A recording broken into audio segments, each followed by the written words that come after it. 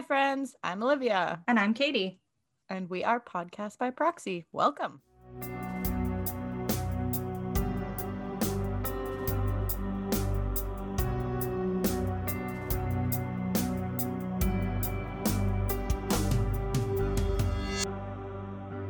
We're live. Barely. We are live, I think. Alive. On a positive note, look how cute these little Post-its I just found while you were gone are. Oh, those are so cute. They're like my face for reference. Fun fact about Katie, she loves miniature things and also just like office paper products. I feel like you love stationery. Really cute, like notebooks. You always have like super cute notebooks, whereas I'm just ordering like literal plain paper pads from Amazon. Yeah, there, she has one right now. Cute little sticky notes. And if it's not cute, I'm gonna bedazzle it myself. 100%. You always give me like cute gifts like that. And again, I'm just out here like I would use newspaper if I could, but I can't. Yeah. Some of us are just basic. Yeah. It's me. I'm the basic one. We all know that. Welcome As I back. look over and you're wearing a Galaxy shirt with like unicorns, and you're like, I'm painting my nails. You're not basic. This is my spacesuit. If you know me, you know my spacesuit. You've seen it. You love it. My space pants. Also, if anyone knows Olivia, you can also tell it's probably in that super soft material. Yes, 100%. Because that's like 80% of her... Like, as soon as she gets home, it's like soft those cute, clothes. tight outfits come off and into, like, butter clothes. Oh, yeah, and butter 100%. clothes only. Why would I live in anything else? Especially at the amount of time I spend at my home. I feel like they just show all my lumps and bumps, and I'm too self-conscious. Nobody's here to see it. Brandon loves my lumps and bumps. There's nobody else here. The other day, I said something about gaining weight, just in general, not pessimistically or anything. And Simon just goes, well, that just means there's more of you to love. No. And I was like, that's the sweetest thing you could say. Like, yes, but no. Let's also encourage us to be healthy. Yeah, like, don't encourage my negative lifestyle, as I want to go get Dole Whip right now. But I do love that, because you should be with somebody who just loves you for you. My health journeys are always for me, not because I want to look a certain way for someone else. So, if anything, people jump on your bandwagon. That's the goal. Yeah, you inspire people to do what you're doing, which is usually getting fit, eating healthier. Are you still sleeping better, by the way? Yes and no. I know you've been busy and stressed, but... I was going to say yes, like overall yes, but I have been like off the wall busy doing things, and I think that affects my sleep as well. I'm also learning like what foods. I think there's foods that cause me to be up at night more than others, so I'm just trying to like keep a log and deal with that, but what was one that a lot of people can't have dairy? Like, within a certain time before bed. That's a big one. I don't have much dairy anyways, but I do. I would have to check to see if there's anything I'm eating that has, like, milk product in it, because, like, the strangest things ever. If you've ever... lactose. I was going to say, if you've ever tried to go vegan or have any kind of, like, a dairy allergy at all, you know... supplemented out. The weirdest shit has, like, it's usually... quote, modified milk product. It's usually modified milk ingredients is what it is. Ew. And it's so sneaky, and it'll be like at the end of the list, but it's still in there, and it's like chips or like, because it's in like flavoring, like random things you'd be like, what? That has milk in it? But it does. So yeah, that's, maybe I'll have to check like, that why out. can't we use more like nutritional yeast in place of cheese flavor or dairy? I'm sure we could. Although I do think that there's just a lot of room for improvement with, like, cross-contamination in general. Yeah, that and, like, not using dairy as such a crutch. Like, I'm not lactose intolerant. Well, it's like when all the meat went out the world, which is great, but it was, like, only soy was the alternative. And we're like, can we just get something other than soy? Right. Like, some of us can't handle mass quantities of that either. And, like, I think we're going that direction. A lot more places have, like, dairy-free milk options. Like, I don't know why people don't use, like, oat milk creamers and things and everything. Instead. Because the oat milk, the Earth's own brand, if you're, like, a local person, ooh, But yeah. I try to do local, but I hate to say it, but I'm like a silk cashew milk girl, That's fair. unsweetened through and through. I'm a big fan of cashew milk. It's so naturally sweet that I feel like it has that kind of milk That's fair. flavor, and I find it a little bit, the consistency a little bit thicker than almond milk, which I like because then it feels like milk a bit more. I was just going to say, if you're somebody transitioning from milk, trying to do dairy-free options, I wouldn't go with almond milk as a choice just because it's so much thinner and like it doesn't eat. I mean, I've never been a milk drinker, but it's like very watery almost. Yeah, the Earth's own brand oat milk, and then they also make a cooking cream and a coffee creamer, kind of like a half and half style dealio. My favorite. But yeah, how are you today? Just off the topic of milks. How's it going? What's going on in your universe? Smooth transition. Because mine is chaotic, so I would love to hear what's going on with you. I bought some boxed mushrooms, but it's like a box of like this moss that you set up at home and you spray every day and you grow your own mushrooms. Oh my gosh, of course it is. We need to see that. I would love to see that. Photos. It just reminded me because I have the instructions right here. Like, this was how I set up my mushroom box. Oh wow, that is very cool. Foragers Gallery. That's the. And they're local. I got this at like a local market. Even better. That's sweet. If I liked mushrooms, I might consider growing them, but I do not. Oh, fark. I love mushrooms. Fark. I have a couple things to talk about today. The first one, it's a tragic day for me personally and a lot of people in the world. I know that the royal family is a little bit controversial at times, but I feel like the Queen is just not. She stood for something. So the Queen of England passed away today, 96 years old, a legendary 70-year monarch reign. Again, I totally understand that there are controversial things with the royal family and colonialism and all that kind of stuff. But I did just want to shout out and thank the Queen for 70 years of phenomenal service and being our queen and lady power, and I just love her so much. Again, that's a weird thing about me. I love the Queen and I love Princess Di. The rest of them really all about that female royalty there. I was gonna say I could take or leave the rest. I feel like I was half crying that the Queen died and half crying that Charles is gonna be king now. It was a little bit of 50-50. But I'm kidding. But no, that did happen today. We're recording on September the 8th. So that's sad, and RIP to the beautiful Queen. But now she's with Philip, so everyone's happy. The other thing that I wanted to mention, some of you may know, some of you may not know. Some of you may have only heard bits and pieces. Some of you may have been on the internet balls deep in research since Sunday. But this past Sunday, September 4th, there was an incident in northern Saskatchewan at the James Smith Cree Nation.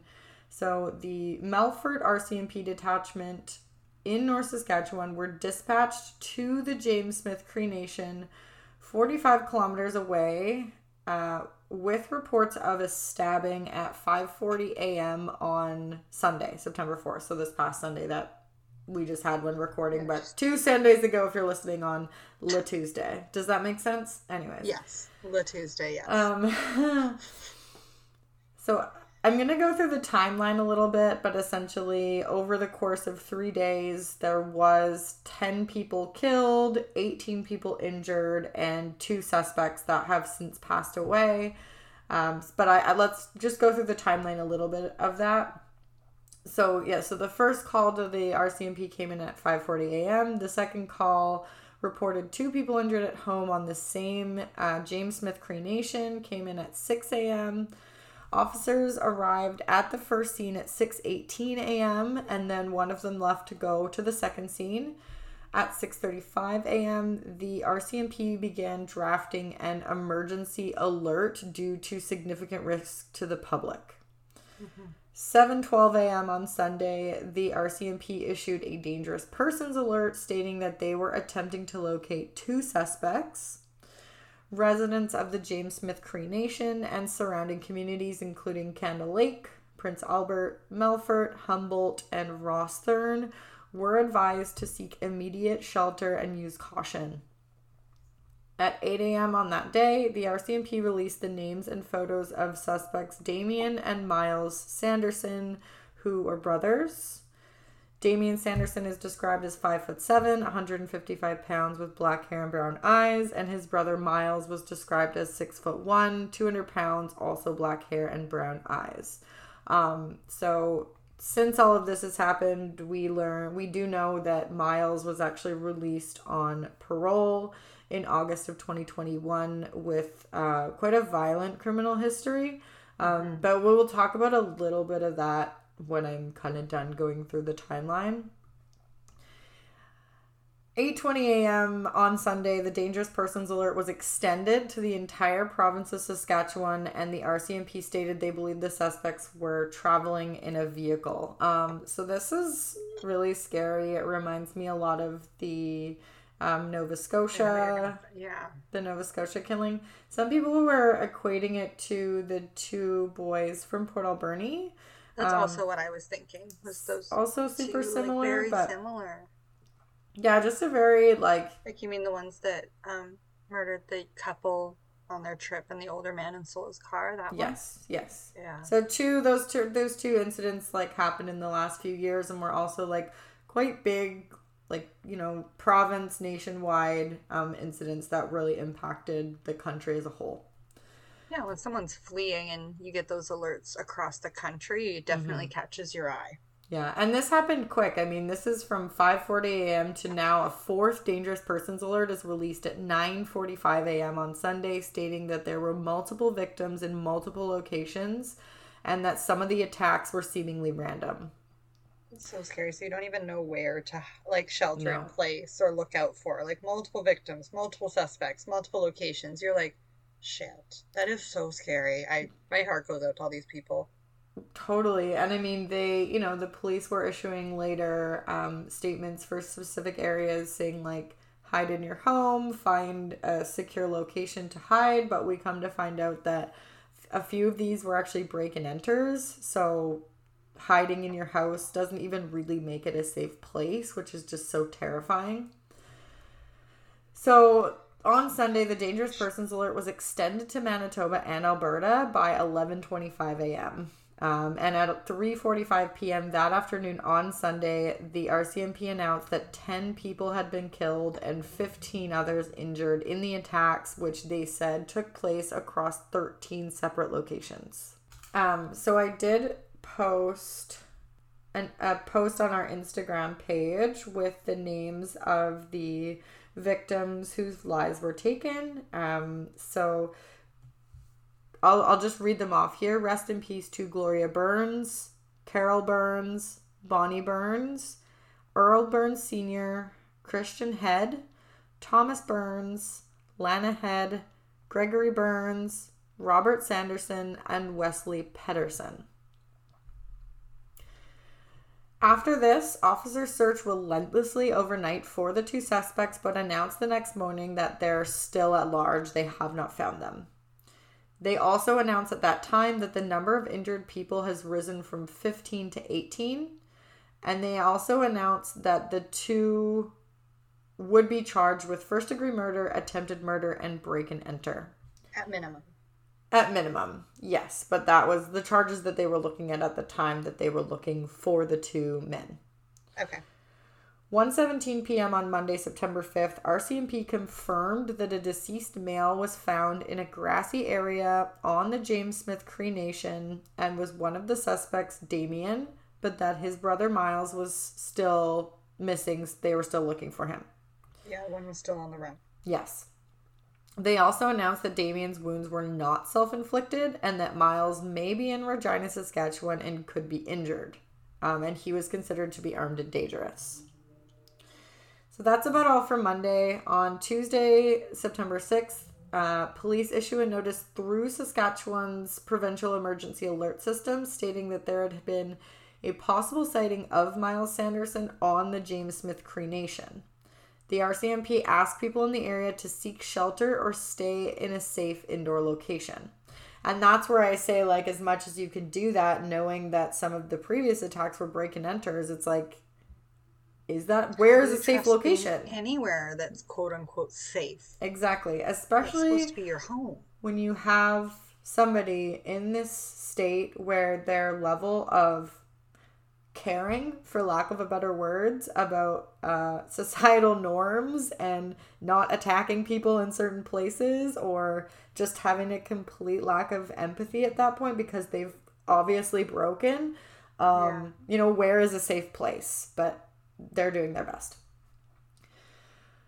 So the next morning, Wednesday, September 7th, 2022, at 7:12 a.m., RCMP and Saskatchewan's Coroner Service, as well as victims' families, they released the identities of the 10 men and women that were killed, which we have already gone over.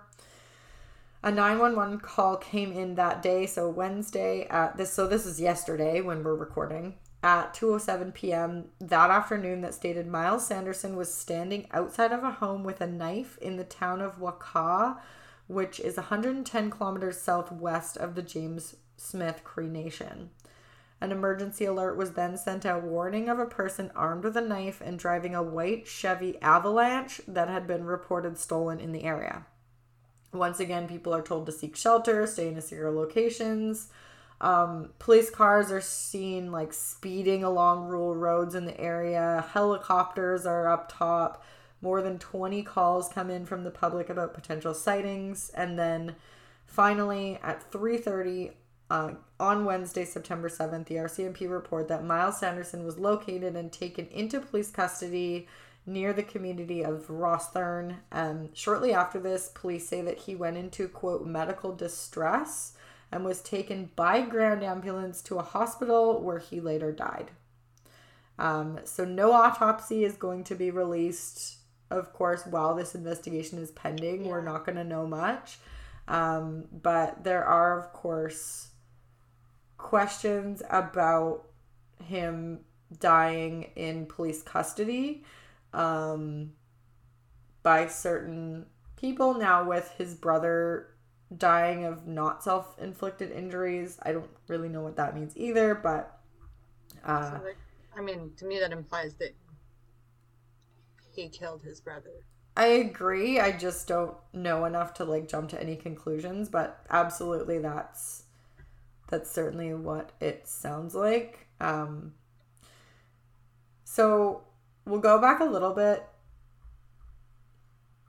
just to kind of his Miles Sanderson's history profile and a little bit of his criminal history. I actually haven't had time to look into too much, which is why when I posted on Instagram, I just said we will update you a little bit, and as I have time to kind of go through the information that is available, I will probably have more comments. It's also constantly developing currently, so it is a flood of information coming out every, I would say, 6 hours about this situation or so. There's an update, so there's a lot going on. There's a lot of moving parts for sure. Yeah, but essentially the gist of it is that Miles Sanderson does have a violent criminal history surrounding violent behavior, and the flip side of that is he also had a very abusive childhood, and I think that can go back to the oppression and the way of life for Indigenous people, and some of that systemic racism and things like that. So that's good to keep in mind as we go through, but essentially he was released on statutory release in August of 2021, which we have talked about it before, but in Canada, when you get a criminal sentence, statutory release is everybody is eligible for statutory release when they have served 60% of their full sentence. The only reason that they will ever hold you any longer than your statutory release is if you have had violent behavior while you're incarcerated, you're showing very antisocial tendencies, etc., etc. Or if you've just done zero work on yourself in there, really, like you've progressed, would you improve yourself to be back into integrated society? But like realistically, if you don't have like a parole eligibility date, you're getting out at your 60%. Like, to put it as bluntly as possible, it's really rare that anybody is held past their 60% date and not allowed their statutory release. So he's allowed out on statutory release last year in August. And I read an article that just kind of discussed the lack of supports, like that our justice system is just so lacking in supports for essentially people that need it. We're so quick to put money and resources into policing, but we're not as quick on the rehabilitation side of it or putting as much resources into really giving people support when they're released. But his statutory release was revoked after 4 months because he did not communicate with his parole supervisor. However, the board described his criminal history as concerning, but decided to reinstate his release with reprimand, is what it says, after concluding he, quote, will not present an undue risk to society. So it's just dysfunctional in how our justice system prevents crimes from occurring after people are released. Like, there's no... I know that there is some... Everything's reactionary. Nothing's proactive. And, like, there are halfway houses and things like that, but they are understaffed. Minimal support at this point. And, like, the supports for people who grew up around... like violence and poverty and addiction, it's just not there, especially in rural communities. I'm not trying to say that what happened was okay or that there's any excuse for it. I'm just trying to lay some context because I think it's easy to read the news and just be like, oh, these two crazy guys went around and stabbed a bunch of people. And we have to really... We're not defending him, but we're also explaining how someone could be the way they are or what might have played into who they became. There's nothing wrong with that. Well, and it reminds me of like this kind of a situation when we've had a few of these now in Canada, like 3 in the last 3 years, I want to say. I mean, I know that the Nova Scotia incident was, I think, a little bit longer than that. But still, it's a lot of major incidents like that in such a short period of time. And it reminds me of, like, the USA has a school shooting problem. And anytime there's a school shooting, it's like there's news articles about, you know, our thoughts are with the family and we're so sad and this and that. And then 3 days later, everybody just kind of like goes back to normal. And there's been nothing changed. Nothing has been like... But rather than changing gun laws, they're like, let's just put Kevlar in backpacks. Right, but does this not seem like a similar situation where it's like, we're seeing a pattern, and not necessarily just around people who are released from prison, but like just mental health in general, especially since the pandemic, and our health services at the same time are declining. Mm-hmm. And I just feel like we could do better. Yeah, we have to. We must. We have to. Anyway, I didn't want to continue on today without at least addressing what happened, because it's such a major thing that happened. So many people's lives were affected. The whole country is obviously shaken up about it. And so, yeah, we will, as stuff comes out, if it's appropriate, we will address it. Okay, well, now that I have gotten through what I needed to get through, I'm gonna pass it back over to me. Yeah, to Miss Katie to share with us what she has found this week. Yeah, I found a case like you that when you put it into Spotify, there's no results, which I like. Yeah, we love those. And I also did not go to BC or Ontario. You'll be happy to know. I'm so thrilled. To set the scene for my case, because I seem to keep picking cases that happened during COVID. So, the world was just really chaotic at this time, and not just started on a downer, but just to, give you an idea of what was actually happening around us. At the present time, Canada had 4,000 COVID deaths already, and we were only in May of 2020. Unemployment was at 13%. Our border closures had been extended, so we were no longer having complete transport between all of North America, essentially. 4 Minneapolis police officers were arrested for standing by while George Floyd was murdered. And Derek Chauvin was also charged with murder. Does anybody else feel like 2020 was a bit of a fever dream, or is that just me? No, I agree, and that's kind of why I did that, because I was like, wow, there was, like, a lot happening. Like, when you put it like that, and I was still working, like, in an office, and I remember I was just, like, walking around, because my office was downtown where I live, and I was just, like, walking around, and it was a ghost town. Like, there's no cars parked, no businesses are open. I could just, like, flounce in the middle of the street of something that's usually extremely busy. And I just, like, have this... It just feels weird. Like a fever dream. Yeah, it's almost super like, crazy to think about now that life is slowly getting back to, quote, normal. Kind of made me feel like I was in the movie I, Legend or whatever it is. Yes, like, that felt very 100%. Real. And then the people that, like, had COVID were just, like, all in their homes on lockdown. So everybody was either paranoid to get it or had it. So it was like everybody was inside. I was going to say, and I didn't even experience, like, lockdown. Like, I didn't experience that at all. No, you just eventually went to work from home, but it was like you were, like, the very last one. Mm-hmm.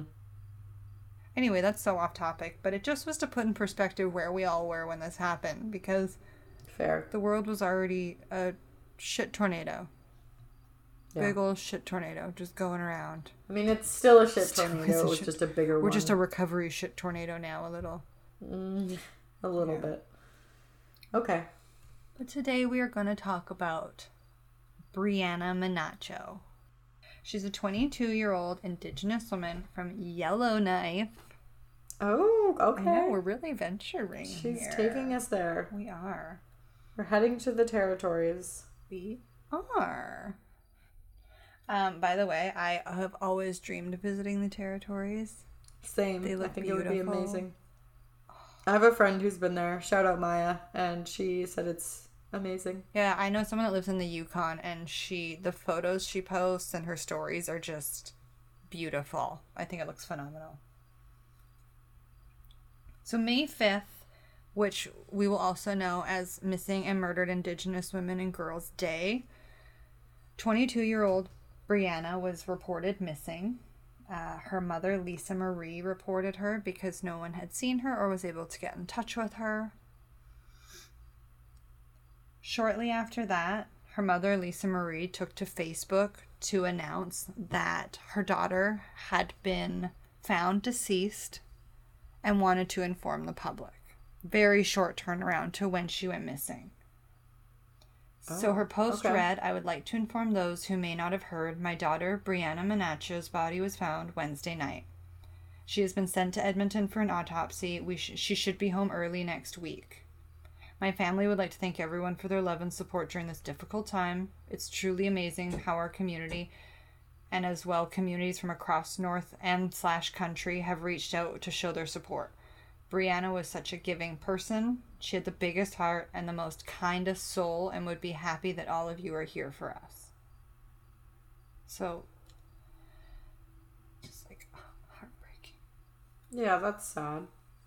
Also, it must have been so fast then. It was super fast. To be honest, it seems like, and I will say partially this may be due to resources as well and communication in the area. But yes, she was reported missing on May 5th. She was found shortly after that in an apartment. Okay. So immediately after she's reported missing, though, police and volunteers were out right away, spanning the areas. Obviously, it's a vast area to cover. People were out immediately looking for her. Friday, her missing persons report was also updated to a homicide in a press release. Inspector Alex Laporte of the Yellowknife RCMP said that he was saddened for all people involved to report that this has turned from a missing person to a homicide. Okay. May 6th, 2020, Devin Larrabee is arrested and charged with her murder. Oh. So very quick turnaround for the first charge to be laid on someone to be arrested. Who's Devin? We will get to Devin in a moment. At the time that this information's released, we have no connection between Devin and Breanna as well. Okay. Police have said we know no connection. Her family has not been able to connect the two of them. We're not sure how they would have met or if this was a random interaction. However, based on evidence at the scene, we are able to connect this person to this crime. So immediately they were able to identify him. Breanna was found in an apartment, not her own, in the Franklin Avenue Forest Drive area. It's called the Lanky Courts apartment, which I just thought was kind of a funny apartment name to begin with, like totally aside from the case. Court. The Lanky Court. It makes me think of like the Stanky Leg or whatever that dance is, like the Lanky Court. I don't know why, but yeah. She was last seen around 10 a.m. Tuesday, May 5th in the Butler Road area. It says it was near an uptown Walmart, which I found was ironic because I also used to live near an uptown Walmart, which made me feel connected to Breanna. I too have frequently been seen near an uptown Walmart. I too. Right? Katie and I used to be seen there together. We used to work in an uptown Walmart. Well, close. We didn't work at Walmart. No, but it was uptown. We could see Walmart. We could. Good Food is Canada's #1 meal kit service that delivers right to your door. Good Food makes cooking fun, easy, and affordable. They offer different meal plans to fit your needs like vegetarian, clean 15, easy prep, and the most popular basket, the classic basket. Every recipe is packed with fresh produce that comes directly from farmers, and with Good Food, you can skip the trip to the grocery store and have everything you need to make your curated meals delivered straight to your door. Sign up for Good Food today using the code FREEPODCASTBYPROXY to get your first classic box for free. That's free podcast by proxy when creating your Good Food account to get a classic box on us. Hi friends, if you like what you hear and you want to get even more content from us, we're officially live on Patreon. Patreon is a subscription service where you can get early access to our regular episodes, get bonus episodes, live Q&A sessions, and more. Visit the link in this episode description to learn more and sign up. You can also follow us on Instagram, Facebook, Twitter, and TikTok at Podcast by Proxy. Katie and I are so appreciative of every single one of you for being here with us. If you want to support us even more, don't forget to hit the follow button wherever you're listening and leave us a rating and review on Apple Podcasts. Growing the show means we will be able to invest more time into bringing you more stories like the one you're hearing today.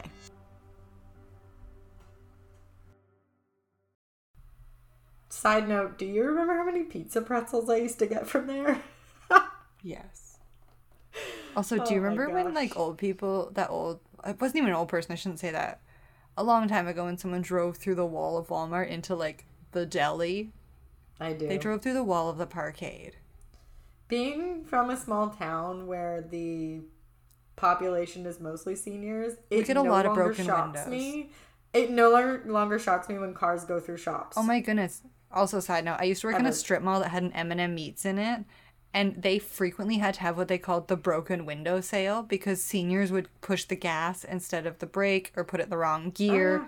And yeah, same. That's so common here. I worked at a coffee shop where that happened. It was one of my first jobs. I was working there and the person went right through the laundromat next door. Comment in the post for this episode if you've ever worked somewhere where there's been like a weird phenomenon that keeps happening, like, you know, seniors magic carpeting through the window or like weird shit like that, because I love those stories. Okay. So May 13th, shortly after, about a week later, 2 more charges were laid on Jordan Nand, 24, who's from Fort Laird, and Lisa Brule, 21, from Yellowknife. Both were charged with accessory after the fact in accordance to Section 240 of the Criminal Code. If you would like to elaborate on that, you are welcome to. However... What section? 240. Oh. To accessory after the fact. Oh, well, that's pretty self-explanatory. That's why I was like, I'm not gonna. It's essentially, they didn't take part in the murder. However, they knew about it after the fact, or maybe took part in something like disposing of remains or getting rid of evidence. Could just be something like that.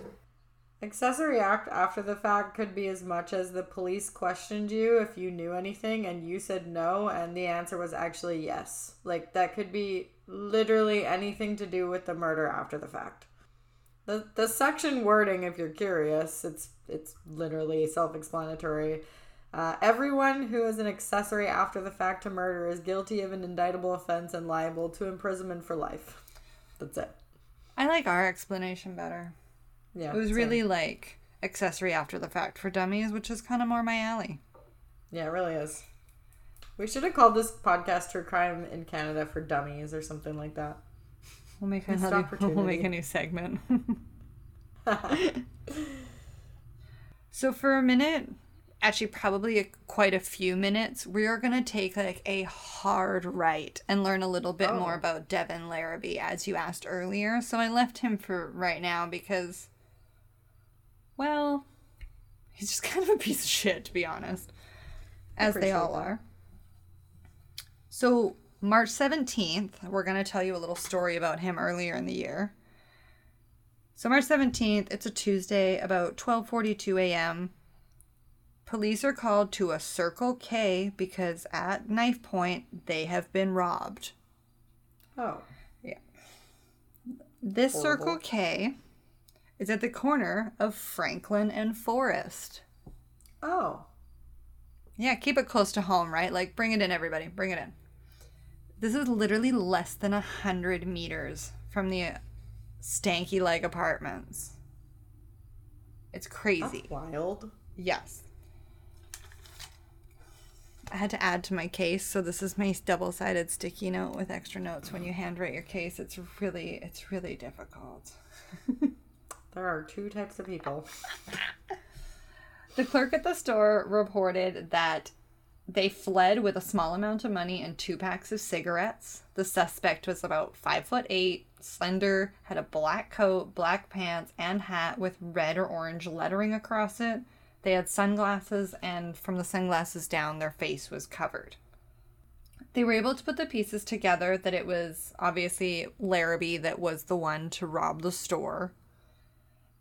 They were able to put together video footage that had no audio, but still were able to use local sources and identify him, as well as somebody else who was in the store was also able to identify him. I mean, typical convenience store in a neighborhood, you get to know the regulars, and someone was able to identify him fairly quickly. Again, he kept it really close to home. I was going to say he lived across the street. Yeah, like he lived 100 meters from here. That would be like, do you remember when I lived at my condo and I always went to that one 7-Eleven? That would be like if I decided to go rob them. Yeah, that's like... Why would I do that? Not that I would rob a store to begin with. I'm just going to live that poor life instead. But like... Not that I'm like hopeful that criminals are smart by any means, but that's like... Oh, but this is bad. This is a whole new level of stupid. Okay. Yeah. They were able to obviously obtain a search warrant for his home, like within a couple days of this incident, and were able to find still that he had items from this like interaction in his home because he's a freaking idiot. He's like, well, I like that hat, so I'm not going to throw it away. Did he have like photos of himself committing He might as well have taken a too? Selfie in the convenience store. Yeah. Literally, you know, like how the Kardashians always post like really like chic gas station like in front of like photos, the cooler like, with like and you're like, how did you do that? Work, like when I go to the gas station I look like a literal hobo. But that's besides the point. I'm surprised he didn't do that and send it to them. He like checks in on Facebook at the Circle K. Legit. Like what? Okay. So obviously, he's going to take someone down with him because it sounds like he does nothing alone by this time either. Oh. So along with him, they also arrest 18-year-old Maya Klingenberg with the same charges as him, which are robbery and possession of a weapon for dangerous reason. She also gets 2 charges of failure to comply, which we'll get to in a second because like it's borderline funny, but it's not. I can only imagine where that's going. Yeah. So, Actually, you know what? I'm just going to tell you now what happened to her because it is kind of funny. So they go... Leaving us on a cliffhanger. They go to arrest them, right? And then they... they get him. They go to arrest her. She, like, flees.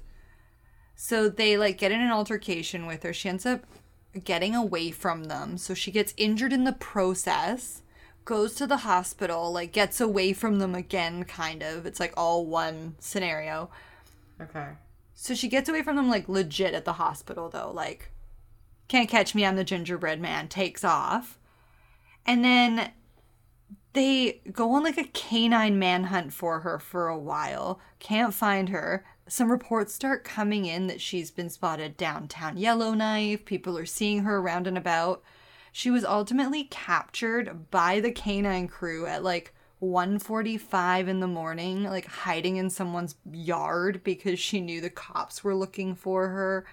And then they end up having to take her back to the hospital because she got injured by the canine in the whole interaction. And she tries to then sue the police for, like, excessive force because the canine got her. It's literally like everybody in this story is a bit of a train wreck except Breanna. Girlfriend. You can't do that and then do that. Right? She's like, Who peace do you out, guys. Accept that plea. So then when they use the force needed to catch her, she's like, ow, that was too hard. It's like you ran away the first 3 times. What were we supposed to do? You got away from us humans. We obviously needed backup, so we called in the dog. Yeah. Okay. Yeah. Anyway, those... And also, like, that was when dropped people run anyway. away from the police, I'm always confused. Like, where are you going if you don't have a car? And there's you're one just, of like, you on foot? and dozens of them with resources. You can only hide for so long. And, like, when has that ever gone well is my other question. Like, when has somebody Never. fleeing the police and run away? Name me one time besides, like, D.B. Cooper that's ever gone well. And do we even really know how it ended for him? No. Right? I'm just like, saying. it could have been bad like, still. Could have been.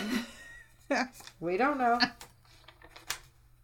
It's just, like, the only thing I can think of. It's like, there's only one time where that, like, maybe I agree went okay. 1,000%. And you're only going to get away for, like, a short period of time, regardless. So and, like, what again, is that window of time going to do for you? Oh, I got to switch my laundry? Well, it makes it worse. Yeah. Right? Well, like, it makes she the has 2 situation charges so much of not worse. complying now. One of them Exactly. from this, and one because we'll find out in a minute she doesn't show up to court at first, so she gets another one warrant. Or she gets a warrant issued for another failure to comply, essentially. Okay. She's a bit of a train wreck. Okay.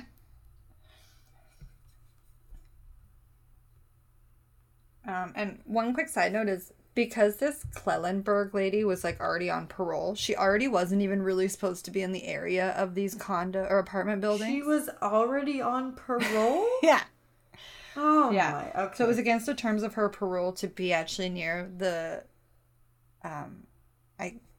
Lanky Court. I keep wanting to call it the Stanky Leg apartment now. The Lanky Court apartments. So she was already just all up in business she wasn't supposed to be. I would prefer it if you called them the Stanky Leg apartments going forward. Okay.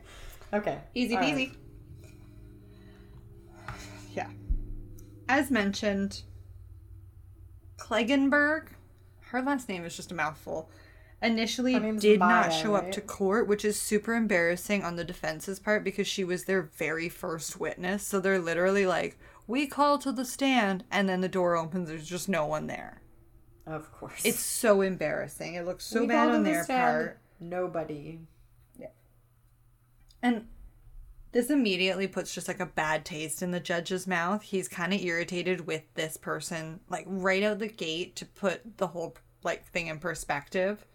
But of course. It's a waste of time. Totally. Like, they're just sitting there waiting. So 4 video surveillance camera angles are shown of this robbery during this time. Okay. And as mentioned, a man is seen in the videos, black hat, black pants, totally matches the description given by the clerk of the person who committed the robbery. He's seen pulling out a long black kitchen knife and putting it on the counter, having a small interaction with the cashier, and then a small amount of cash is handed over, as well as some cigarettes. So everything's matching up so far. Police then testify that when they were able to get the warrant obtained, they collected the hat, the knife, and 2 packs of cigarettes that were unopened.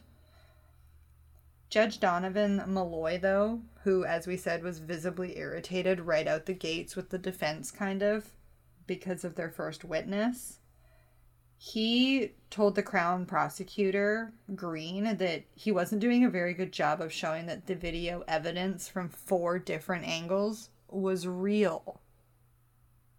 Like, the judge is like, I don't believe that these video surveillance footage with no audio are real, even though you have 4 angles. It's so weird, the judge's approach to this. And then... Do you think I got it from a movie? He thinks that What do you they've, mean like, you don't think it's real? Well, and then, like... Edited it. Yeah, and, like, this Crown prosecutor guy, he's, like, 4 angles? Like, even he's, like, come again? So they kind of... hired a digital editor for this? That's kind of what he's implying. Good Lord. So then... Okay. They summon the warrant for Kleggenberg. They finally get her to come in after, thinking, okay, now with the videos and maybe this other person on cross-examination, we can put the pieces together. She testifies that they went in just to steal money to buy drugs, and that she does identify herself in the video as the girl who's in the store prior to the robbery in the pink coat, so she can also validate the story. Great. She leaves the store before the robbery, but she could still put him at the time of the incident in the store, and the only person in the store because she had walked out and was able to, like, validate the surroundings. I'm so annoyed by this in so many ways. If you tell me the judge doesn't think that's real, I've never even heard of that. So... No, when I was reading through this and it said that he didn't believe the authenticity of the video footage, when video footage is literally the most reliable thing we can have, my jaw kind of dropped. Yeah, like, I don't know what that means. Yeah. Okay. So... Judge is having a bad day. Yeah, it's so weird, but yeah. Like, I haven't seen the video surveillance, so, like, I don't know. I can't speak to, I just like, don't understand, my own though. personal visual. I've never even heard of a judge questioning the authenticity of a video. Like, there's an I've heard eyewitness of them... description, 4 angles of video, and the other person in the video confirming. Right, like, I've heard of them throwing out video evidence because it wasn't obtained properly, or it was like, grainy. Maybe, it was too grainy. unusable. They don't believe that there's any way that this person could, like, identify the person in the video, but I've never heard of them thinking it was fake. No, literally, there was 2 articles I read that said he did not believe it was authentic footage. So, yeah. Okay, that's weird. It's super weird. Continue. And it gets a little weirder. So, Malloy, the judge, he said openly that he doesn't think that Kleggenberg is a reliable witness anyway, and she's extremely weak. And then he says, like, also, it doesn't look good on your part that you didn't get the store clerk to come testify in court. And the prosecutor even explained that this person had moved now to Edmonton and is no longer returning their calls. They were literally unable to get this person to come testify or even have them comment. However, they have his sworn statement, the video footage, and it can all be pieced together properly. And the judge, for some reason, I don't know why, it's like he just has it in that this guy did not commit this crime. He's like, no, that's not him. That can't be real. And then he was like, well, if I can't talk to the clerk, how do I know how the video was extracted? Did he download it? Did he edit it? Was it changed? Was it from a main hard drive? Was it from, like, he was so skeptical of this video footage. Super weird. Yeah. So like, why would you... Okay. He essentially deemed that all the footage was inadmissible, by the way, at the end. Yeah. I'm not going to go too hard on that because I feel like we could be here for days, but... We could. Long story short, that's weird. Now, he was acquitted of this in the end. Of course. But... I figured. He was set to appear in court late May. But prior to that, he was arrested for killing Breanna. So he literally killed her while out on bail. Because this guy was like, you don't have the evidence, and I don't think it's going to go through, so we're going to give him bail. So he could have been held. Yeah. But because the judge didn't believe it was him, that it was real. And even though he did have possession of weapons for dangerous purposes charges, so they could have had the means to hold him on a higher bail, from my understanding. Or no bail at all. It's really at their discretion. However, he was granted that. We can't take that back. Wow. So when he was asked in court as well, just as a side note, like why he was seen throwing clothes in the dumpster later, even including like the pink coat that she was wearing, because that put them at the scene.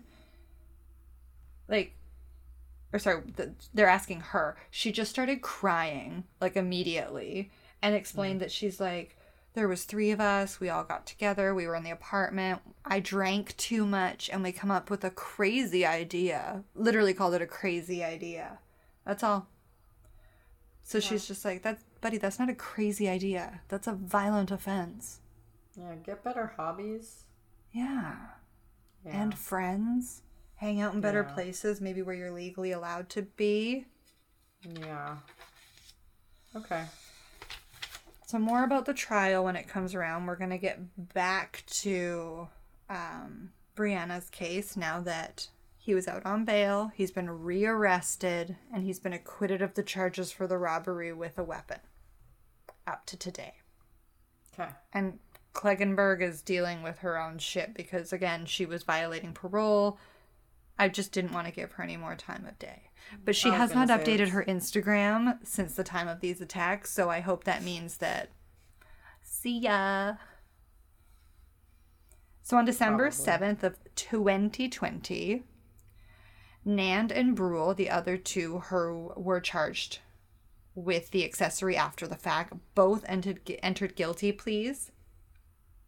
The defense asked for a full publication ban until the time of Larrabee's trial, as they were worried that obviously it would compromise the trial, as well as details would be impactful and harmful to the public, they stated, advising that they wanted a proper administration of justice, and the information being released prior to that time could and would affect that.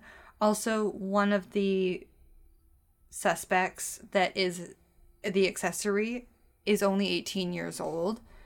So I can only imagine that may have played into it too, especially coming from a small town where everyone knows each other. I think there would be more likelihood of publication bans, and there were multiple reasons why they pushed for it, and it was ultimately approved.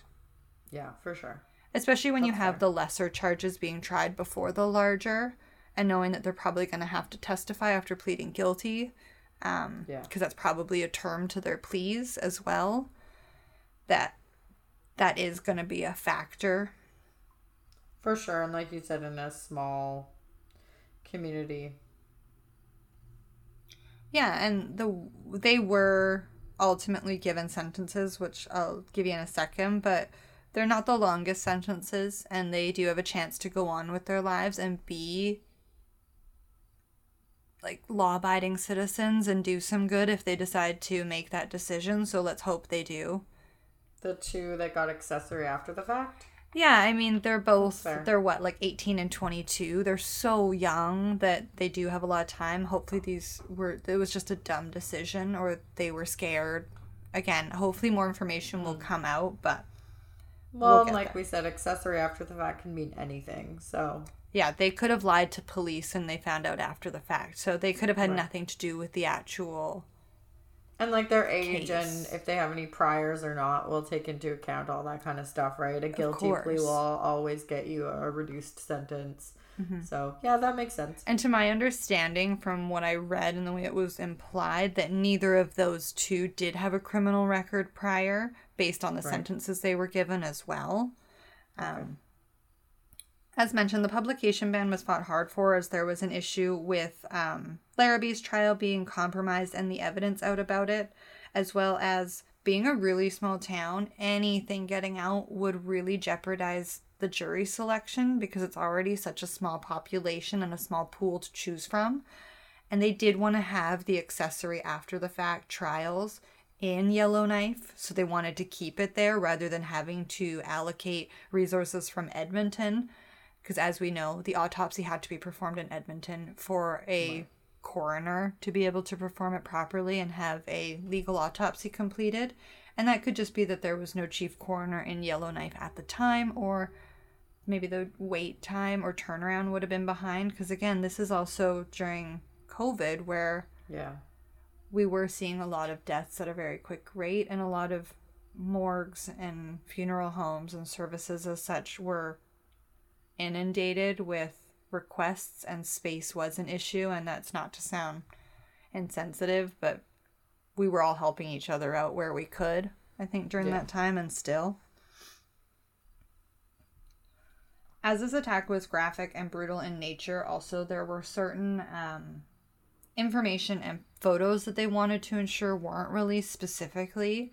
And we will probably find out more of those information and those details once we know what Larrabee's actual outcome of his trial is. Because as we said, the two accessory after the facts have already pled guilty, gone through trial, and they were both sentenced to 10 months in jail and then 2 years probation. So literally less than a year and they'll be out. So I think that was also why they wanted to keep information limited, to ensure that there was some ability for them to go on and reintegrate into society without, I don't know. If there is I think a that trial, I'm curious if they will try and use them as witnesses. I think they will. I think being a small town and limited resources, and given the history with him of the outcome of the previous trial, I do agree that they may fight really hard to ensure that they have everything in place to make sure they get him this time. Well, it might have been a condition of their guilty plea. But that's what I mean. Like, to plead out and get only 10 months, maybe they both agreed to testify against him. Mm-hmm. Especially because the Crown can come forward and say, if you testify, we can almost guarantee we can put him away because of XYZ plus your thing. So, yeah. Also, shortly after the brutal attack, Breanna's family all got together, and her mom posted on Facebook saying a date and time where they wanted everyone to show up outside the courthouse wearing red in commemoration for not only Breanna but all missing and murdered Indigenous women and girls. And as recently as actually my birthday of this year, Larrabee is elected for a judge-only trial set for this fall. Which means essentially he's opted to not have a jury selection in any way, shape, or form. He is leaving it up to the one and only judge to decide the outcome. He has not made any pleas of any kind. The only appearance in front of a judge that he has had was on video trial, and he did not want to enter a plea at the time. However, his lawyer, John Cohen, says that he can confirm that the expectation is that on the first days of the trial, he will enter a not guilty plea. Okay. So also the trial is expected to be 3 weeks long in length, and it is set to begin September 26th. So we are very close to this trial. I wonder if the same judge will be used because it's such a small place. I wonder if they even have another Supreme Court judge. Yeah, it's hard to say. I would almost assume it's more likely that he would rather than wouldn't. 100%. I agree. And it's interesting to me that he is elected judge only. I mean, it's not entirely uncommon, but the fact that the judge just let him off last time, and there is a risk of the jury pool being so small and knowing what you did and having an opinion already, even if they say that they don't. So that's interesting.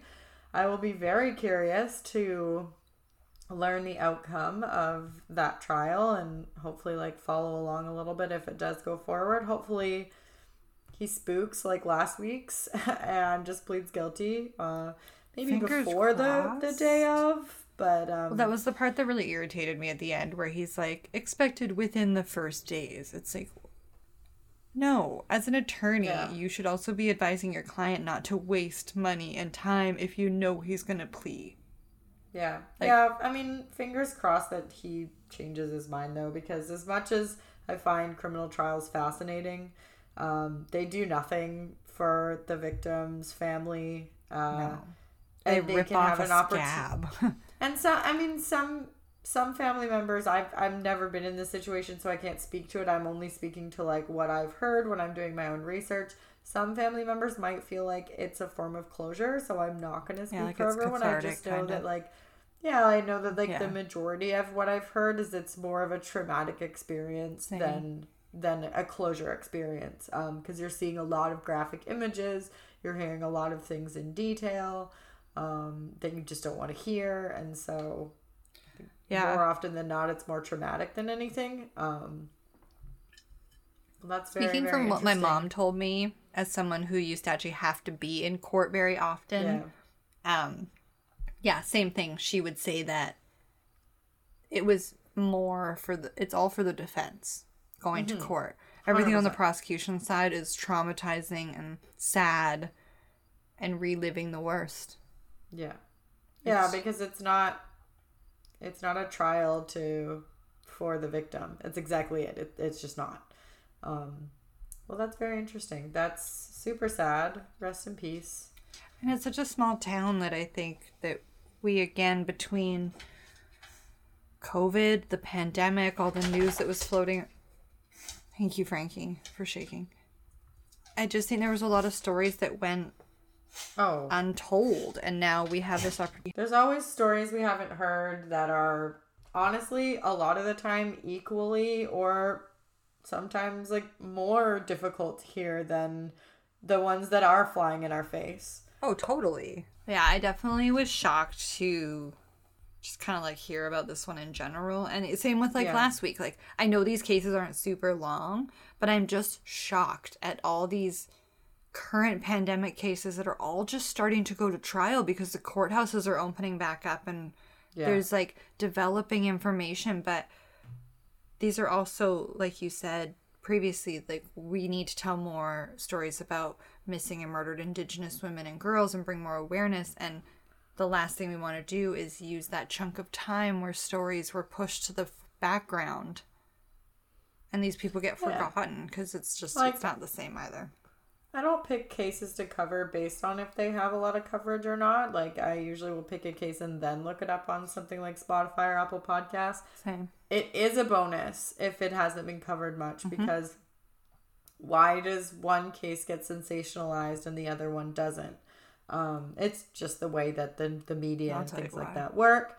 And I'm not saying that I don't also want to cover cases that have been in the media because those people deserve that coverage as well. Like, it's a really difficult place to land. But that was lovely. You did a great job telling that. Thanks. And we will keep you up to date in this because I've also turned on notifications for this case now because I just keep picking these open-ended cases, but I think they're going to have a lot of developing information, which is going to be also really fun to be able to provide updates on and court updates. I was going to say, maybe like later this month or in a month or so, we'll do like an updates kind of episode. We've done those periodically, but... well, my trial's not going to be over till the first week of November, so... Maybe. Yeah, we're hoping it's going to be like September 27th. He pled out, we're done, let's go. Yeah. But, because I will, like I said earlier in my coverage of the Saskatchewan stabbings from the weekend, or from the week, I guess, that's not all the information that's out there. I didn't have time to really sit down and dig through everything and put together, like, I really had time to put together a timeline and, like, some basic thoughts. But it's so fresh and things are really going to be developing so much with that. And I know that people are, I want to say, curious in like the least bad way. Do you know what I mean? Like, not that it's entertainment, but like it is something that is so prevalent and such a big deal. So I know that some people just want to like keep a pulse on something and just know what's going on. It's not for any who am I kidding? It's like a car accident. You can't look away. That's the whole point of this, like, information we hear these snippets and we want to know more, right? Like, that's the concept behind it. So we're drawn to need all the information. As I know more, I will obviously share, but I think that's all for us today. I think so. Happy Tuesday, or whatever day it is when you are listening to this. Thank you for joining. Please follow us on Instagram at Podcast by Proxy, Twitter, Facebook, all the same. Also, just if you feel like leaving a review on Facebook, that would be really appreciated. We don't really have like a lot of reviews on Facebook, and so I was gonna say if you're ever on our Facebook page and you feel like leaving a review, definitely leave a 5-star review there, or Spotify, Apple, all the other regular ones. You can support us on Patreon, patreon.com/podcast by proxy for bonus episodes, early releases, etc., etc. It's all there. The archive. Bibbidi bobbidi boo. Bibbidi bobbidi boo. I know, but I don't know where you went into like hip hop boo. Boo. I always go into hip hop. Bye. Bye. I'll call you soon. Okay. Okay. Bye. Bye. Bye. How do I stop this shit? I'll stop it. Okay. Fuck me.